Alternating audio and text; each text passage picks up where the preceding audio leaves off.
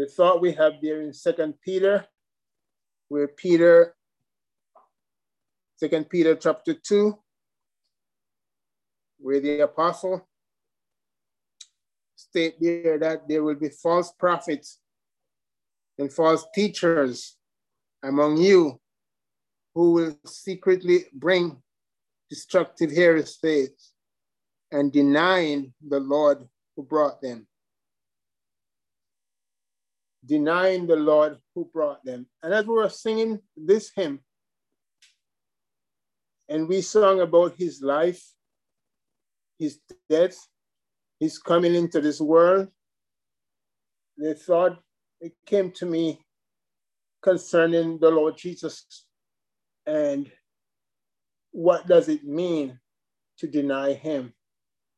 What does it mean to deny the Lord who brought them? And so the first thing I would mention, to deny his incarnation, as in the hymn that we just sung, 200 verse 2, when he in flesh, the desert path, he loved to do thy will. To deny his incarnation is to deny that he came to earth. And to deny his salvation is that he lived a perfect life and that he could never live, and that he paid the atoning debt for us. We find that in verse 14. In verse 4, it mentioned his death. The hymn that we sung, verse 2, as in his life, so in his death, he was devoted still. So to deny to deny Christ is to deny his salvation, that he lived a perfect life, and that he could and that he paid the atoning debt on the cross for our sin. And to deny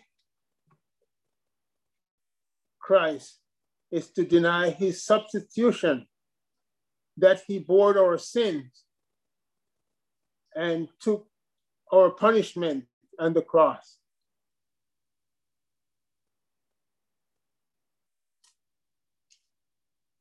Next, to deny Christ is to deny his resurrection. We have it here also in this hymn. To deny his resurrection, that's really huge, that he conquered death and that he promised us eternal life.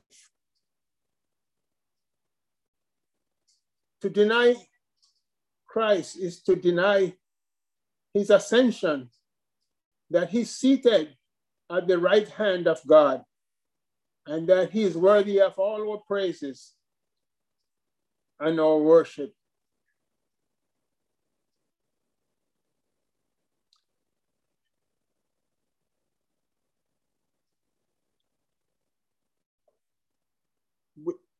Peter, he knew that such a time as this was coming, when people will listen to destructive heresies. Because, a false prophet doesn't show up to your door and ring your doorbell and say, here, this is my neighborhood false prophet. Give me 5 minutes and I will surely deceive you. They don't do that. They use the same words, but different meaning. They use Jesus Christ. But when you ask them, tell me about Jesus. Tell me of who he is. Who he is to you? What do you believe about Jesus? Very soon you will know what they do believe about Jesus. But these key areas that Jesus Christ came into this world, that Jesus Christ has given us his salvation, and that we had sung about in Christ's salvation rest secure, the rock of ages must endure. And these key areas of his substitution, that he bore our punishment on the cross, and these key areas of his resurrection, that he conquered death and he promised us eternal life. These key areas of his ascension, that he rose and he is seated at the right hand of the Majesty on high.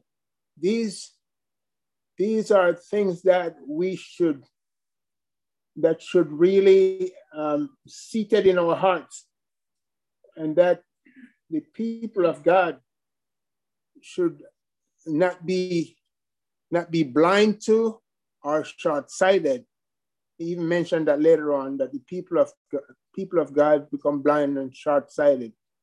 We cannot be blind or short-sighted, but we need to understand who he is and what he has done for us and the promise he has given to us.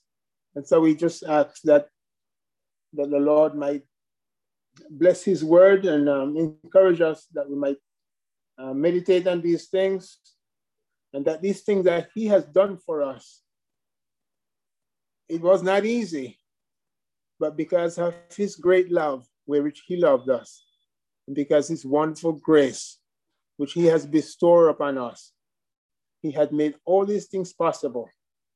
And we need to, as he gave us opportunity, seek to reach out to others, that they might know also of this great love and this grace which we have come to experience. May God bless his word in his name. Amen. Amen. Amen.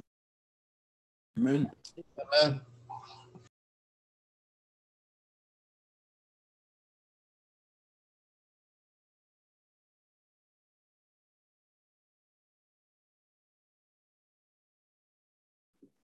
Let's just pray together.